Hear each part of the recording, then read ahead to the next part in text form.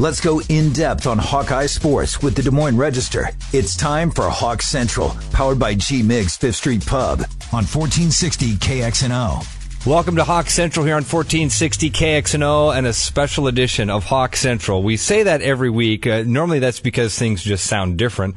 Today, Chad, we really mean it. You had a chance to sit down with Coach Kirk Ferentz yesterday. Yeah, one of my favorite interviews and podcasts of the year. I thought this one was really entertaining as always. Always try to take a different angle with things. Hope you guys enjoy this one. So give some listeners a little clue here. What should they be listening for in this first segment? Yeah, a lot of memories. Memories of big wins. Obviously, he's at 143, tied with Hayden Fry all time at Iowa for number one. So we just kind of reflected on some of those memorable moments, from blowouts to emotion to walk-off TDs. Let's get to it. Chad Leistikow, sit down with Coach Kirk Ferentz here on Hawk Central, 1460 KXNO. Well, Kirk, good to see you again this summer, I guess. The weather would suggest it is summer.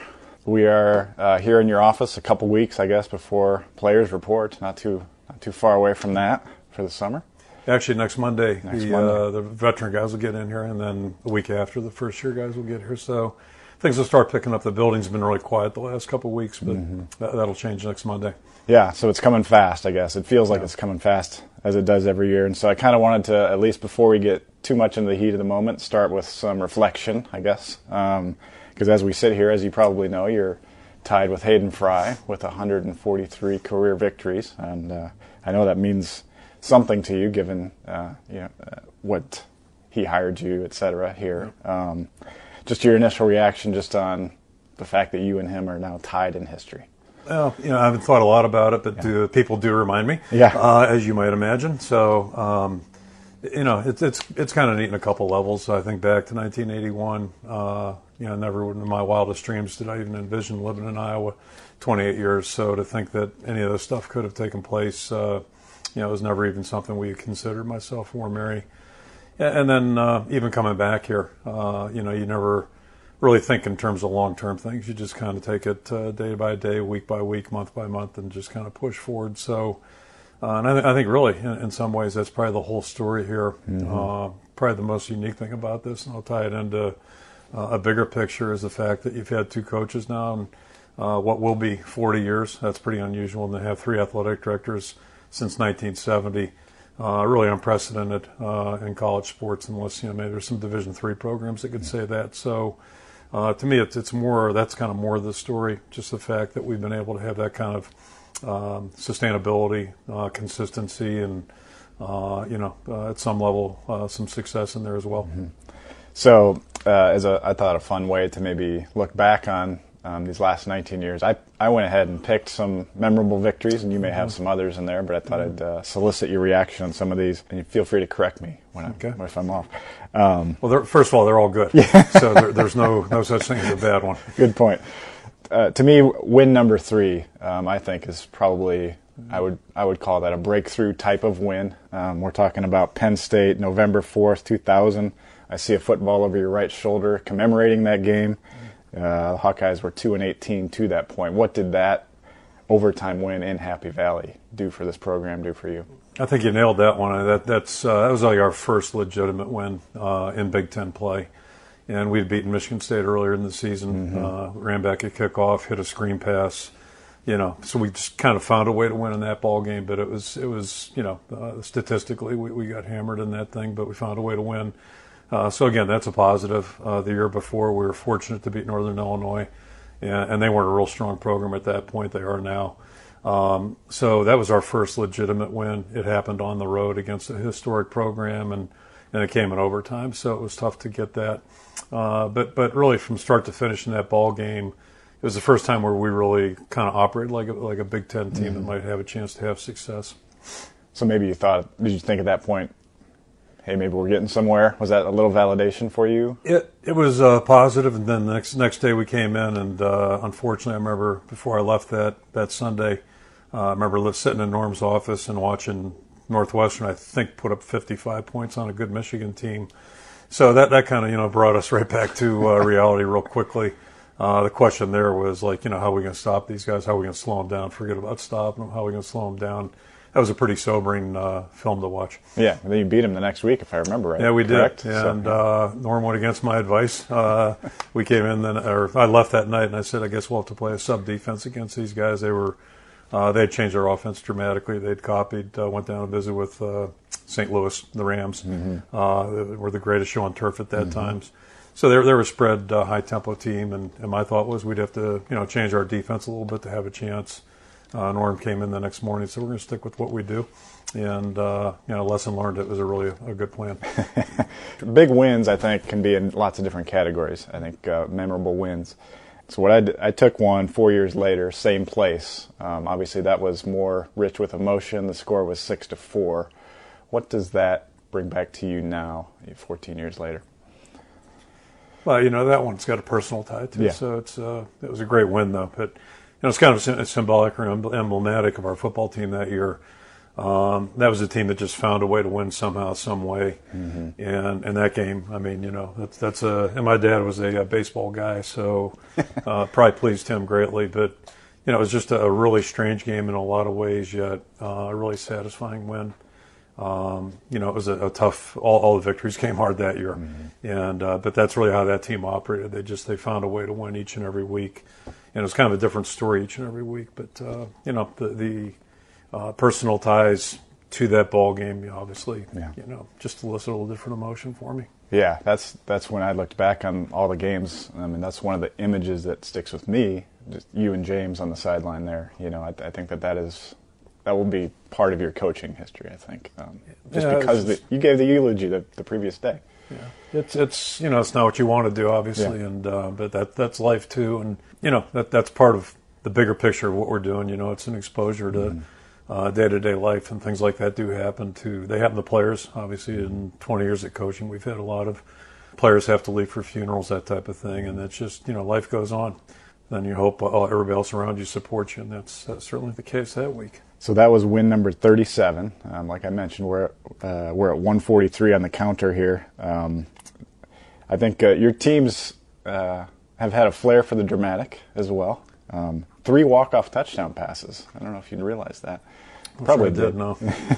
Obviously, the Tate to Holloway, Stanzi to McNutt, and I kind of view those as more dramatic in different ways, because you have the one that's like the miraculous, how did that happen, and the other one where that was do or die. A regular season. So as you reflect on those two in particular, what comes to mind? Yeah, very different scenarios, and as you pointed out, it was the Capital One Bowl, storybook ending, one of those deals, and it's ironic in that game they blitzed us a couple times, and they broke that blitz, but they were blitzing us. At least it appeared they were trying to. They broke the coverage, and we end up with the receiver that's wide open down there.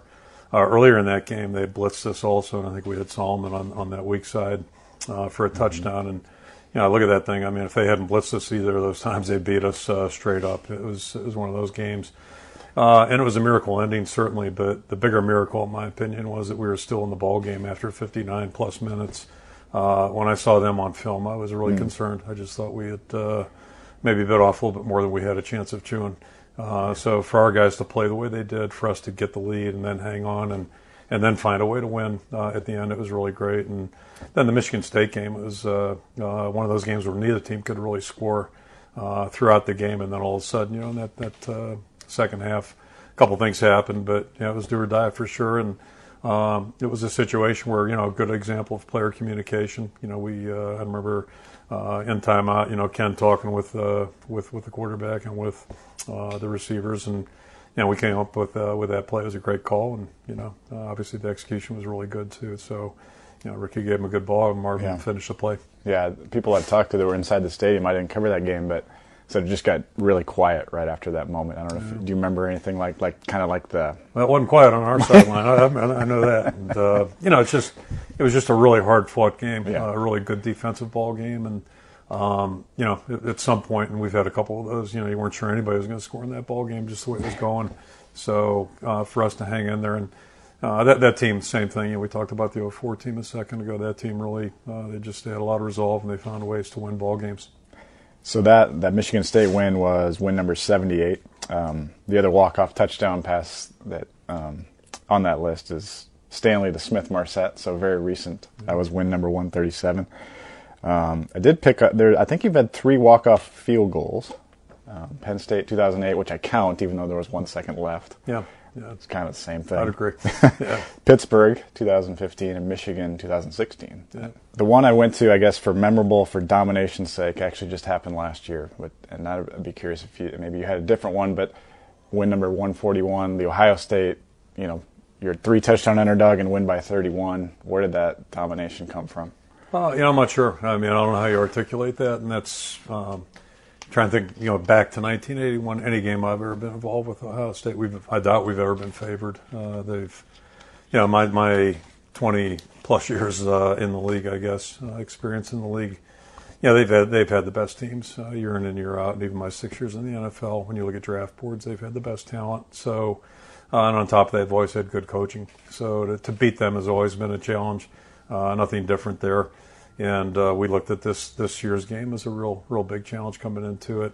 Obviously, we were ready to play. They weren't quite ready to play, and that's sometimes can be a bad combination if you're on the wrong end of it. And but to see the game unfold the way it did, there's no way you can script that out. Yeah, I would agree. To me, the only one that rivals that maybe in terms of just pure domination would have been, well, you've had other games with big routes, but in terms of a really good program, it would be maybe at Michigan 2002. That was the one that 34-9. But I figured I would let you pick 2002, maybe which win of all those stands out. You got Penn State, you got Michigan, you got the Metrodome kind of triumphant finish. I don't know what sticks out to you. It's hard to pick any of them because the Metrodome game, I've said this many times, I'm not sure we need the coaches needed to be involved with the team that week. They were on their own program, and they're ready to win that week without a doubt. The Penn State game was big in my mind in that we were in that same situation 2 weeks prior to that, and where we had a sizable lead, lost it, and then couldn't respond, and then this time we did respond. So I thought that really demonstrated great growth in 2 weeks. Being in that same type of situation. The Michigan game, that was right back and forth. It was a tough, hard-fought game, and then we came up with a turnover on a punt. Yep. Bob Sanders comes out with the ball, and next thing you know, things took off for us pretty good, and we really had good control from that point on. That was big. The Wisconsin game might be as big as any in some ways, in that that when I got here, they were the standard bearer in my mind. They had been to a couple of Rose Bowls in our first year. We helped them clinch the Rose Bowl on their home turf, and it was a great environment. So we were certainly playing catch up to them, and we just got slaughtered in the first game. The next year we played them. It was a tight score, but the statistics weren't tight. The next year we turned it over a couple times, really hurt ourselves in a game that was probably pretty even. At least had a chance to be, and then in year 4 we finally caught them out here, and that didn't clinch the win for us, but at least, or clinch the title for us, but it put us in position to be in it. And the thing I remember about that game, they started out in that game with a 5-man defensive line, and it kind of took us a while to figure that out. It was a little bit of a different wrinkle, but they're a really good football team, an excellent program, and continue to be. Your memory is uncanny. You still remember these things, huh? Well, I remember the things that really disturbed me, and that was what's going on? Something was on. Something was wrong, something was amiss there, and then we figured it out, and then fortunately we were able to counter it, but it took a while. Any other? There's tons of wins that I could have mentioned, but any other ones kind of stand out to you as you kind of think about the first 143? Well, and I'll go back to the 2002 season. The other part about, and this is true in a championship season, I think, the 2 Indiana teams we played that year, Purdue wore us out on our turf, and we found a way to win that game, basically on special teams, and then came up with a big drive, which Brad had a lot to do with. And then, going over into Indiana, I'm not sure they won a game that year. They might have won one. They played us as hard as anybody, and probably out statisticked us in that game. We came up with a couple really timely interceptions. Otherwise, we lose that. But point there is that you don't win a championship typically just by steamrolling everybody every week. It doesn't happen, and you have to find a way to win games where you're maybe not quite as ready as you need to be to play, or the other team's just playing maybe better than they're capable. And those things happen, of course, of every season. So. To win a championship season, boy, things really, it's week to week, and you really have to have things fall right for you. Yeah, great point. As you look back, is there one play call or one decision maybe you made you'd like to have back? Because we just talked about your memory being good. Yeah, I got a couple, but I'm not going down that road. So you could whenever it's all over, I might revisit those about 5 years afterwards. But I got two that stand out vividly. Two decisions, Okay. That I have full ownership in. I got to file that one away for somewhere down the line. Chad, I love that last question. I'm a big fan. I think you can learn a lot from people when you ask them about their regrets. Make sure you hold on to that for someday. Yeah, pocketed that one away. I have to ask him after he retires, I guess, because I don't think he's going to share it until then. When we're struggling for topics on Hawk Central one day, we'll just open the phone lines. What are the two big regrets that Coach Ferentz is holding on to? And he's going to take full ownership of them someday. When we get back, still a lot more of this great stuff coming up with Coach Ferentz and Chad Leistikow here on Hawk Central on 1460 KXNO.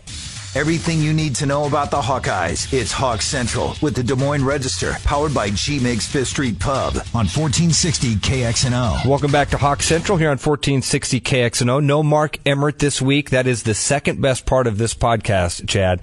The best part of this episode featuring your sit down with Coach Kirk Ferentz. So, segment 2, you already went through some of the some of the memories in segment 1. What are we going to hear in segment 2? I thought this was my favorite segment. It talks about coaching girls basketball, which was actually really funny to listen to, and then an unsolved mystery involving Bill Belichick. I had your wife Mary on our podcast. It's been 3 or 4 weeks maybe now. Great conversation there. One thing that she mentioned was the words, I think, eye-opening for when you were a girls basketball coach. Way back in the day. Little known trivia right there. Yeah, you were a girls basketball coach. Why don't you fill our listeners in on that, and what was eye-opening about it? That was the hardest job I've ever had, I think, certainly in coaching, maybe not totally, but in coaching. And just an explanation, the school we taught at, Worcester Academy, is a fairly small school for fairly small faculty. So all the students were expected to be in some type of activity or sport every semester. And the faculty was the same way. We were expected to be involved in at least 2 things, either coaching, chairing the whatever committee it might be, that type of deal. So obviously I was going to coach football. That was a given.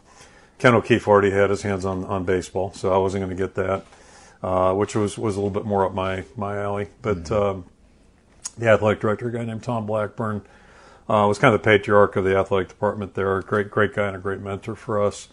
Seemed like he was ancient. He was probably 45 at the time. But anyway, he grabbed me and asked me to coach the women's basketball team. And I said, Tom, I don't know anything about basketball, and I certainly don't know anything about coaching women. So he said, don't worry about it. I'll fill you in on the basketball part. You'll be great. You'll do fine. So he was desperate, obviously.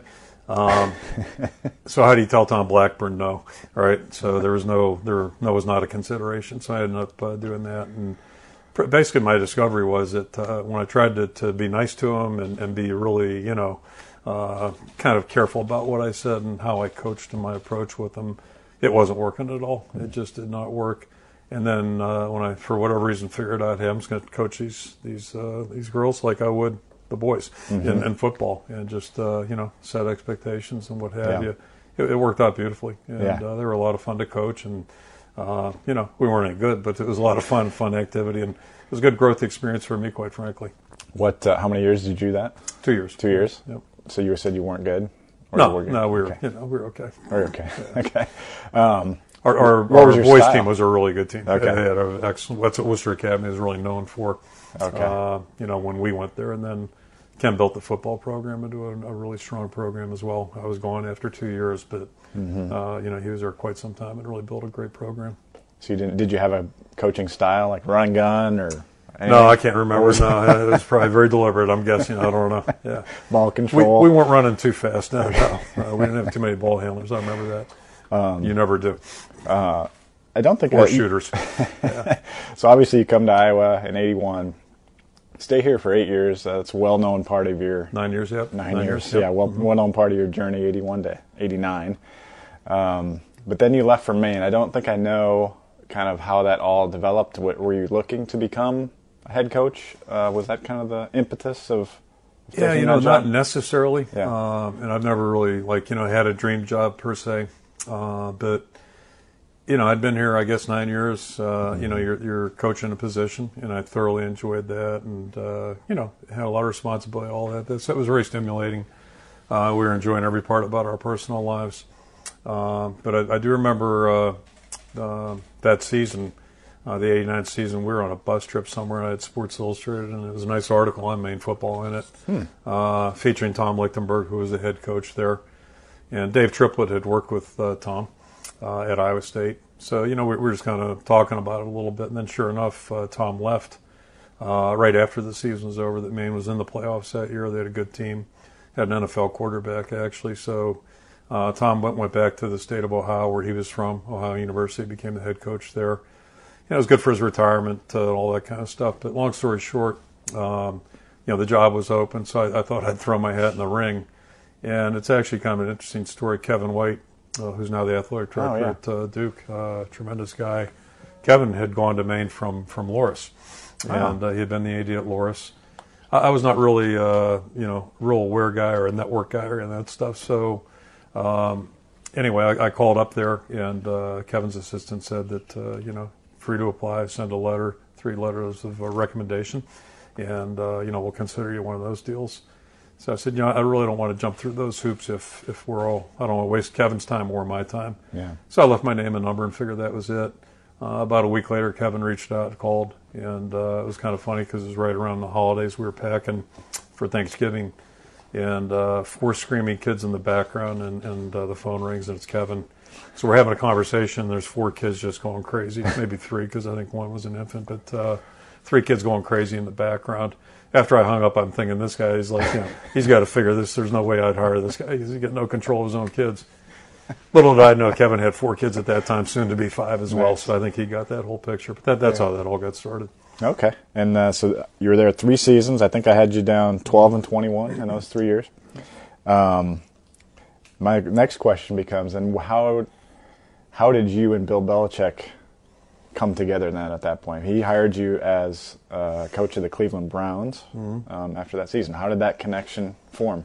That's a question that will remain unsolved and unanswered. Okay. I don't know the answer to that. I'd tell you.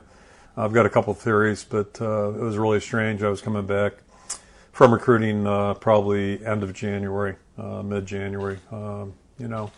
I was in the Boston airport, called my assistant, Brenda. I was on my way back home to Maine. And she said, Mike Lombardi had called from the Cleveland Browns and left a number. So anyway, when I got back, I gave Mike a call, and they were interested in interviewing me. And I never asked them how they got my name or what the circumstances were. And then when I got there, I never asked that question either. So to this day, I really don't know. There's a guy that was really good to me, has been good to me throughout my career, a guy named Tom Bresnahan. Had worked with Bill with the Giants. And I know, at least I think Bill tried to get Tom to go with him. Bill ended up with Marv Levy and the Bills for that great run they had. I think Bill might have inquired when Bill took the job a couple years before that if Tom would be interested in going up there. I think Tom obviously declined. The only thing I can guess is maybe, Bill asked him for some names of line coaches, and Tom gave him that. And maybe Bill's going back through his notes at that point. But I think I was about the 8th guy that I think 7 guys had turned the job down, so I was like the 8th or 10th applicant, something like that. Wow. Or candidate, not applicant, but candidate. Yeah, who knew? See, that would be a question I'd want to ask, but is that just something you don't ask? I just haven't asked. Okay. Next time I get the chance, I will, but I haven't really. I was just glad to get the call. Yeah. So you until I interviewed. But you hadn't been to the NFL before, right? And you were there 6 years with Cleveland/Baltimore. How did that prepare you? How did that time prepare you to become a Big Ten head coach? It was a really good experience, and the main experience in retrospect really served me well too, because a lot of the mistakes that I made during that 3-year period, especially the first year, at least when this opportunity came around, there were some things you file away that I think were really helpful. And the good news is in Maine, nobody really noticed the mistakes I made. They were more interested in hunting season at that point, or the hockey season probably. So it's grown a little bit and it's changed. It's a stronger program now, but so that was a really good experience. And then the 6 years I was in the NFL were just terrific. it's not everything's obviously transferable, but to have a chance to work with a guy like Bill Belichick was really outstanding.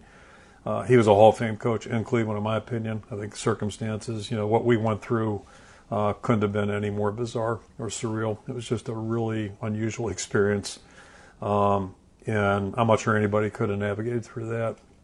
So we were in the process, I think, I know Bill believes this too, we were in the process of building a good football team, and when the move got announced in the middle of the 95 season, it was just like nothing any of us had ever experienced. It was really just unbelievable. So, that's that. But to live through that, and to one lesson you learn is that, there's just keep pushing ahead. And everybody pretty much landed on their feet. Most everybody's gone on and done just fine for themselves. So it's a good life experience to go through, but it was really kind of unusual and bizarre. And then one of the good things that came out of it, I guess, it wasn't originally the intent, but I ended up staying with the organization, right. And ended up going to Baltimore, and had an opportunity to work for a different type of head coach, Ted Marchibroda, who is both of them are exceptional head coaches, both NFL head coaches. Bill was a lifelong NFL guy, just like Ted. Both of them had cut their teeth in the NFL, and it's pretty much all they did and all they knew. Both had tremendous respect for the game and the league. And both were outstanding head coaches in their own way, but very, very different in the way they operated, but both outstanding. So to get exposure to two really outstanding people and outstanding coaches, really lucky. And I'd say the same thing about my 9 years here, working with Coach Fry. And then, my 3 years in Maine, Kevin White, we were only together for about a year and a half. Then he went to Tulane, but really a good mentor there, and a lot of good people up there. Did you ever, your name got associated with a lot of NFL lists. Did you ever internally have an itch to see how you would do when you were on those lists kind of early in your Iowa career? Not really. You never thought about it? No, not really. It's just, it's kind of ironic too. The main thing, we had just refinanced our house. We were kind of at a crossroads in a way. In year 3, the program, we had our challenges. I mentioned they were in the playoffs year before I got there.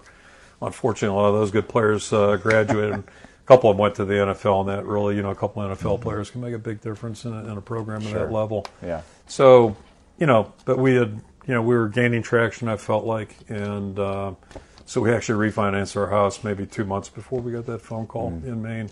So our plan was to be there for the long haul, and then when we had a chance to come back here, our plan was to be here, and as long as we're allowed to be here. Yeah. So as years went on, there might have been a thing or two where it piqued your interest a little bit, but really, what it comes down to, I've never felt like there was a compelling reason for me to really listen or look too hard, and I feel very fortunate for that fact, and I am appreciative to our administration going back to 2002 in that time zone, 2003, 4, where I think we were able to address those kinds of things. What was the furthest down the line that it ever got? Oh, there's conversations that take place, but it just, where we ever said, hey, are we really serious about something? We never got to that point. And, the family part ties into that a lot too, and that's always been part of my, part of the things I consider when you think about things professionally. And really what it boils down to, if you're in a good place where you have good support and you're around good people every day, it would take a lot to make you even think about wanting to leave that. And I've never had a compelling reason to leave. That's really kind of what it gets down to. And fortunately, it's on the other side, nobody's felt compelled enough to make me leave. So, so far so good. Yeah, a good combination there. I feel like when any coach starts to get into his 60s, getting into year 20 in a program, which never happens, people's questions come up about how long you want to do this. But I think in my conversations with you, you strike me as someone who really, I think, feels like you can keep going for a while, and yet I don't see any diminished energy or anything like that. Do you feel that? Is that true? I'm not a fanatic, but I do try to take care of myself. Yeah. But I'm hardly, I'm not exhibit A for, the perfect lifestyle, that's for sure. But I try to be aware and try to take care of myself, and that's so part of that's doing that, but part of it's luck too, good fortune, and knock on wood, hopefully that'll continue. And then the other part of it is, do you have the passion to really do what it takes to be successful at the job? And somebody else has to judge that and all that, but I know internally I've never enjoyed it any more than I'm enjoying it right now.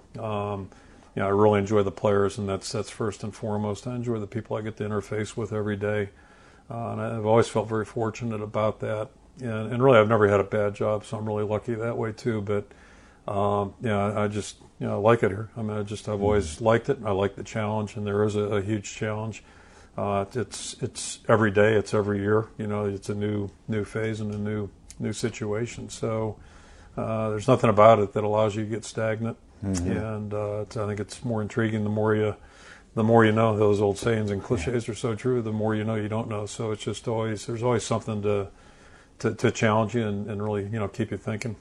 What have you ever let your mind get to the point where you would think about what you would do after coaching, whenever that is, if that's after 2025 or after whenever? Yeah, even if I got asked that question 10, 15 years ago, teaching's like the only thing I've ever felt like would be an easy transition. Although I got to tell you, one job I wouldn't mind getting is an analyst job somewhere where you come in and you kind of like look around and say a few things, and everybody says, so what's his hours? What hours does that guy work, and what's his job exactly? I might consider one of those jobs someday, but not in the foreseeable future. Like on TV or just with a team? No, just in a team. Okay, where you just kind of come and go, and everybody kind of scratches their heads after you leave. Like, who is that guy and what's he doing anyway? So I'm always nice to the young people that I've worked with. I always try to be good to those guys. Very smart. Have you ever wanted to do like Barry Alvarez? Have you ever wanted to be an athletic director? Has that appealed to you at all? Oh my gosh, no. And I mentioned Kevin White. And back in those times, that was 1990, right? Back then, coaches became ADs pretty commonly. It doesn't happen very much anymore, but I think it was about a month into the job, Kevin would come by and we'd have a cup of coffee. He'd come by every now and then. And I said, Kevin, you know how people, sometimes coaches become ADs? I said, I would never want your job. What do you do for fun? And at least as a coach, you get to go out to practice for 2 hours, and there's no phones. Nobody can bug you. You're just out there where they can't get you. So with athletic directors, boy, I don't know how they do it. That's not a fun job. Gotcha. Yeah. Not a fun job. In your years, you were a grad assistant, I think, in 1980. Is that right? At Correct. Pitt? In what ways has the game evolved and become more sophisticated? Like, what will a grad assistant today never experience, for better or for worse, that you did as a young coach? So I'm only laughing because you're opening the door for me to make some commentary on the NCAA. Go right ahead. So when I was a grad assistant, basically you were paid like a grad assistant, but you worked full-time football. And I was at a recruiting function, had a really nice discussion with someone from the business school. And so anyway, the next week I slid over and met with that person and just, kind of exploring what it would take to get an MBA. And I got back, and my mentor, who was my high school coach, Joe Moore, asked where I'd been. I told him, and I thought he'd be excited about that. He looked at me and said, did you come here to go to school or to be a football coach? I said, well, I want to learn how to be a football coach. So that kind of ended that discussion, that ended my pursuit. So when I was a grad assistant, we were allowed to have 4 grad assistants, and nobody was required to go to school. You could if you wanted to, but you didn't have to. So fast forward, I get back here in 99, we had cut it from 4 grad assistants to 2. And also those grad assistants were required to go to school. So their workload had doubled because the labor force got restricted by 2. Oh, plus they had to go to class. And grad assistants are like prisoners of war anyway. So it's like, these guys get treated so badly. Now we're making these guys go to class. It didn't make any sense to me because I'm just guessing if I was a chemistry GA, they wouldn't make me take a ping pong class or any kind of phys ed class. So I never quite understood the logic of that. And I think when you're a grad assistant, you're trying to get trained to do what you want to do. So I feel fortunate I didn't have to go. I'm pro education. I'm not. But for what I wanted to do, I wanted to learn how to coach, and I was really lucky that way.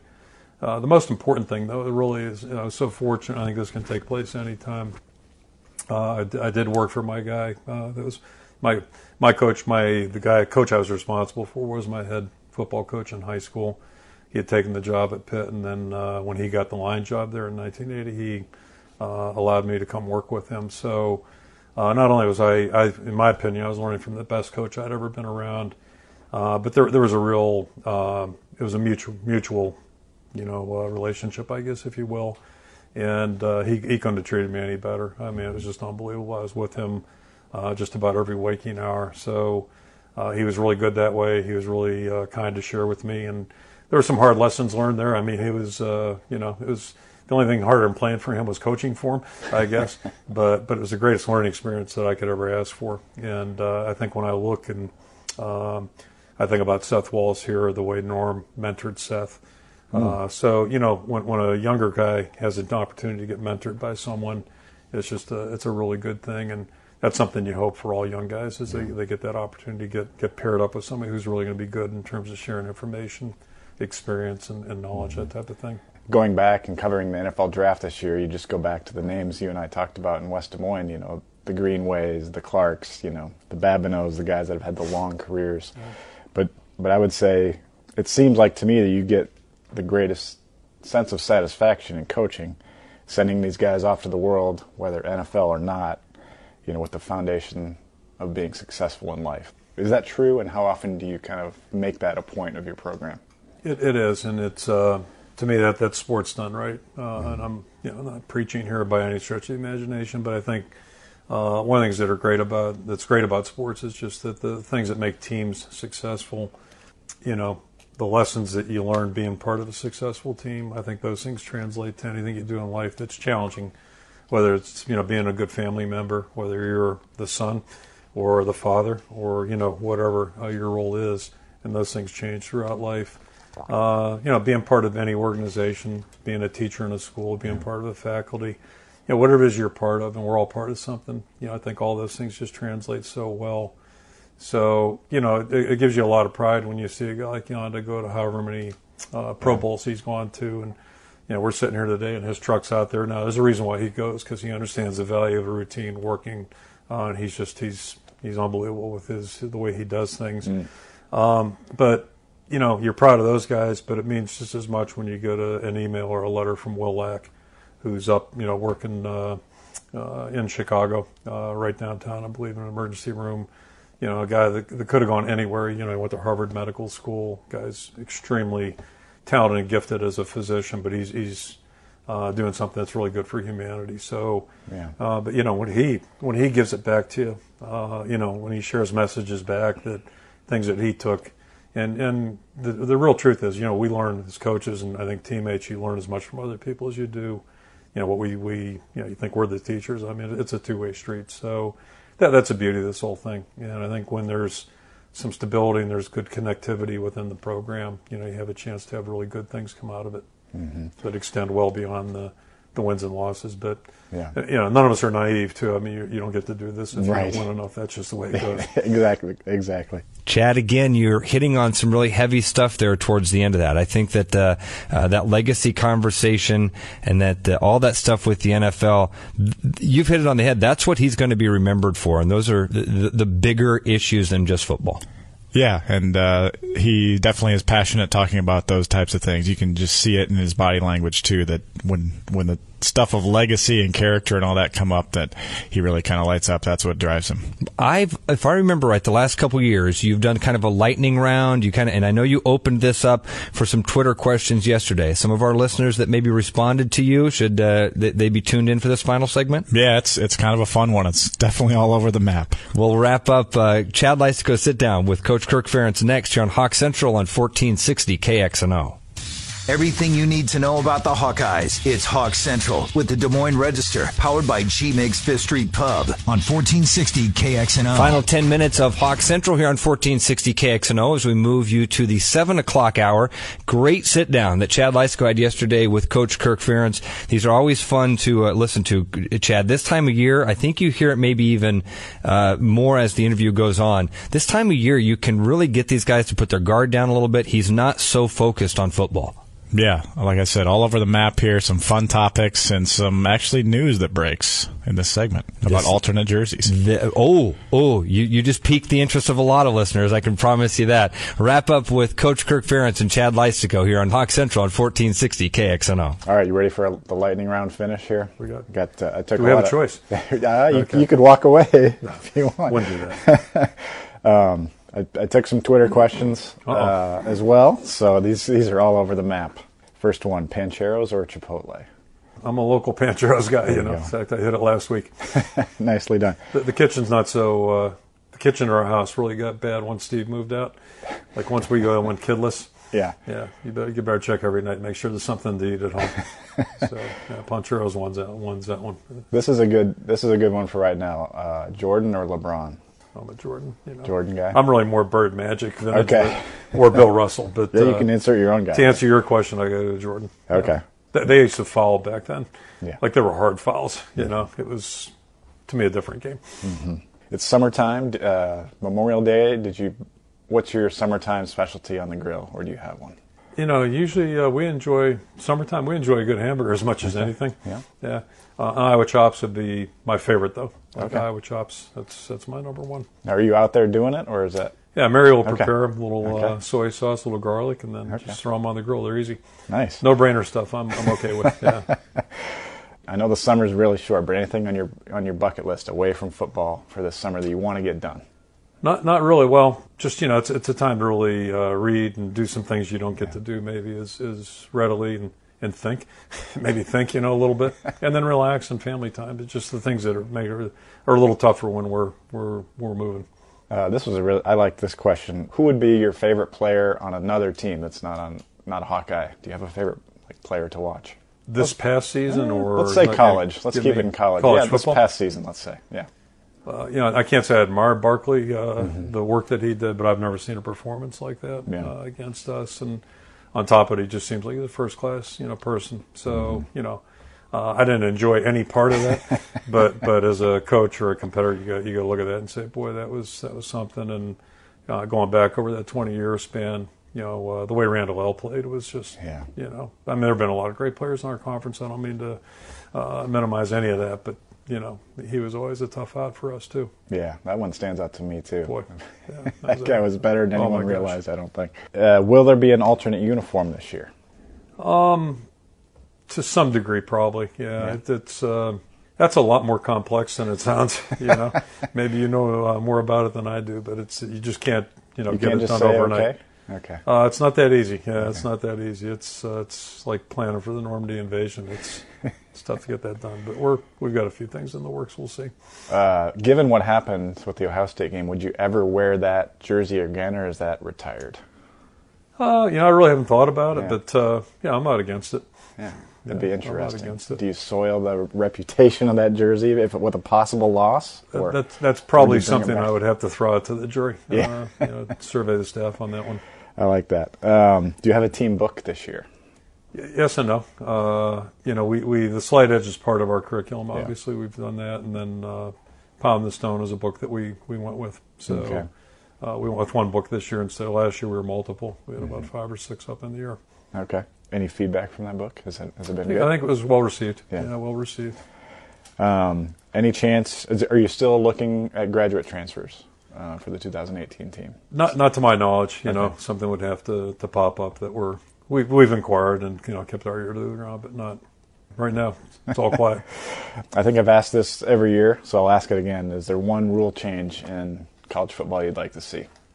On the field or off the field? Let's go on the field. On the field, the cup block rule is still, to my knowledge, it's still muddy water. Any other rules that are bugging you? I think our recruiting is, it's watch how I phrase this right, but it's just, we're legislatively, we're really slow to keep pace, I think. And, the reality is if you look and you guys in the media follow this stuff really closely and know as much as I do, or probably more.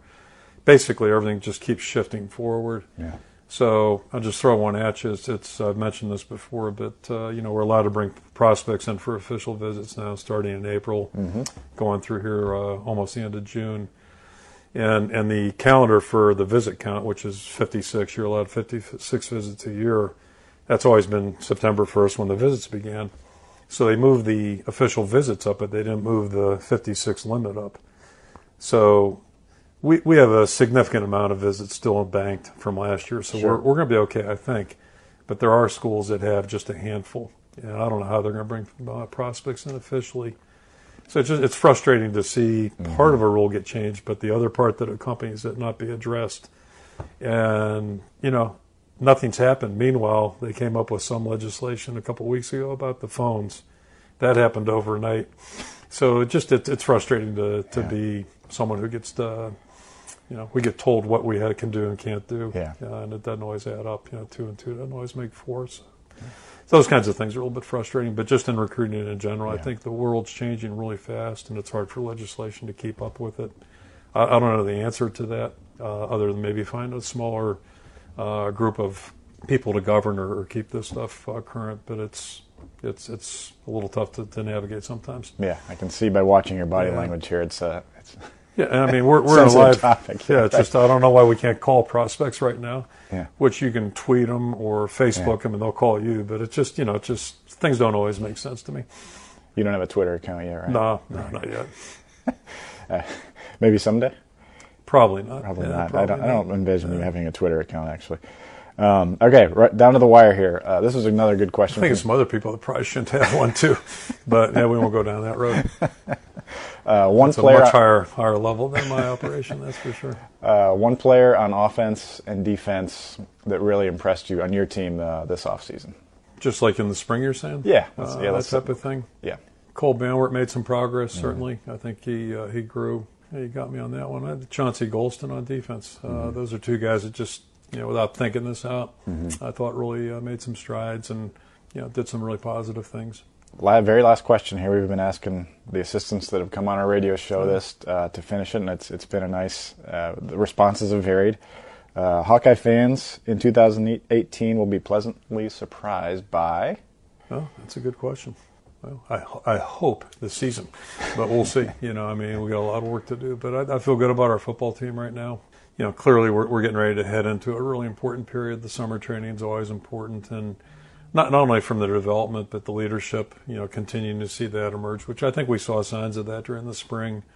But this team from January till today has really done a lot of good things, and still a couple areas that we have to address and get better at and all those types of things. But I like the track that we're on.